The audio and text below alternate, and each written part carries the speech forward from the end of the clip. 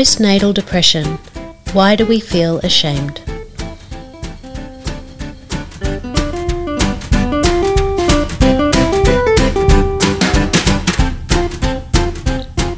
Hello everyone, welcome to Signpost for Living with Dr. Kirsten Hunter and Kristen Coggan. Hello gorgeous. Hello. How you doing? I'm well. That's good. I realise we talk about heavy topics and I think that's why we like to have fun while we're doing that. Well, you got to have fun. It creates balance, doesn't it? So we're talking about postnatal depression. Yes. And I purposely put on the second part, why do we feel ashamed? Because I really do find that that's the pattern.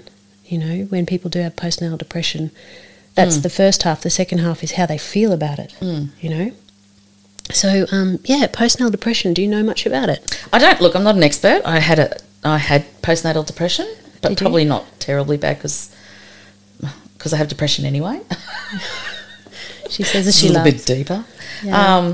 But you don't really, you sort of don't know that you do. And I've heard, it sounds like I've heard stories. It's not. I've watched and anytime something on the TV, a doco or a segment on postnatal depression, I've watched, and mine was nothing compared to what some ladies go through. Right. Absolute, but they don't know they're there. Yeah. You know, it's a cruel thing. It is a cruel thing. A cruel thing. So, and you've had 3 bubs. Did you get it? 1? 2. 2. We're friends, remember?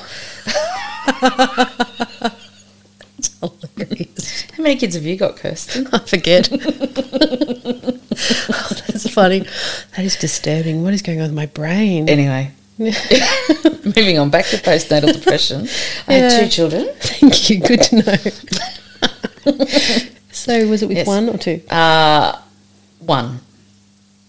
The first one. The first one. And do you think that it was relevant that it was your first, that you were more inclined, or do you think it was where you're at in life? Or look, I think there was a few contributing factors to it. Obviously, being my first child, I was a little bit out of my depth and a little bit worried. Absolutely. Big, massive learning curve. He had breathing problems when he was born. Right. And it was hard getting that diagnosed. And at 6 weeks, he had surgery and was in intensive care. So that was just... Wow. So it was really full on. So you're trying to be a new mum. Really scary. And we knew something was wrong with him from day dot, but I was just a neurotic mother. Oh, that's so scary. So I think that all contributed to it for me. Fair. And, I had a few horrible thoughts in those first 6 weeks, especially because we just didn't know how it was going to affect him or what was going to happen. So. And, you know, when you've got this brand new baby, you're just quite paranoid, aren't you, that they're not going to be okay, that you want to check their breathing. That's when there's no medical problem. That's right. I imagine that would be utterly terrifying. Yeah, it was awful. And you know how you're told that your baby's got to sleep on their back, and that's what actually made it worse. So, but we didn't know that because we were doing what we were told. Anyway, it was a difficult situation, and I think that, and it was confusing and it was highly stressful. So that contributed to me then having those issues. Yeah. Well, you might be surprised to hear that a lot of women who present with postnatal depression, they actually, part of their guilt is they actually say, I've got a healthy baby, I've got support, I'm actually okay, I actually don't have any big curveballs, and yet look at me. You know what I mean? Yeah.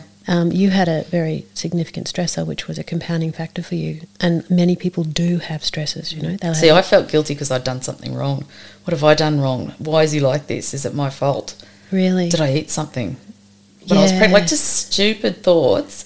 But at the time, they're not, and they're swirling in your brain. You're tired, you're fatigued. Yeah. You've had no sleep. Yeah. And sleep deprivation, and number one form of torture. Yes. And our brain goes. Absolutely. Yeah. So it's a tough place to be in. Yeah. I just think it's really important to make the point that there's those people who do have stresses that are compounding their experience, but that there's those that don't have stresses, and then they sort of think, well, I don't almost deserve to have a problem because I don't have, stresses on top of having a newborn. And I think that brings us to the point that postnatal depression is literally a stage after having a baby, when the brain and all the hormones are just smashing around, and there's a portion of women that just get postnatal depression, and it's a normal thing for that group of women. And roll the dice. Is that you? Is that not you? And you don't have control over whether you get postnatal depression. I think that's the big punchline. Because a lot of people feel like they're failing for having it. Yeah, I guess that's what I was trying to say before. Like it's the feeling that people, ladies, would get because they feel a failure because they've got it, and there's no shame. It is what it is. It's well, I think, like you just said, it's hormones, it's fatigue, it's so much going on. Yeah, and it's a complete lifestyle change overnight. It is, and And the brain can go really off the charts with where your head goes. So a lot of women, they don't, because they're in such an incredibly dark place, they don't have capacity for their baby. And so they're not feeling that desire to reach for their baby. They're not feeling connection with their baby. And then they feel guilty for that. Some people go so far as to say, I hate my baby. I don't want my baby. I don't love my baby. And of course, they say that because that's, emotionally what's happening for them. And then they feel so bad. It's so frightening. Because they've spent all that time in the pregnancy thinking, I want to be a good mum, and am I going to be okay? And am I going to pull this off? And then this is their introduction. Am I going to be good enough? Yeah. Am I going to do this child justice? Like, it's just a horrible thing. Yeah. And then their starting chapter is them being taken over by this postnatal monster. So I wish people could understand that it's not their choice, it's not their fault. Their brain is just not helping them at that moment. And the best thing they can do is go to their doctor, usually jump on some antidepressants, absolutely see a psychologist, and get help. Because you're not alone. You're not alone. You're not the only one. No. And let's jump in, identify it, just say, I'm not okay.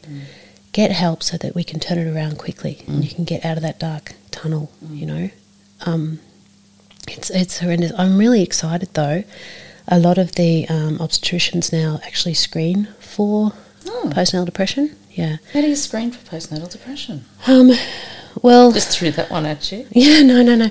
Well, there is some people are predisposed if they've got a history of depression. So first of all, they're looking at that.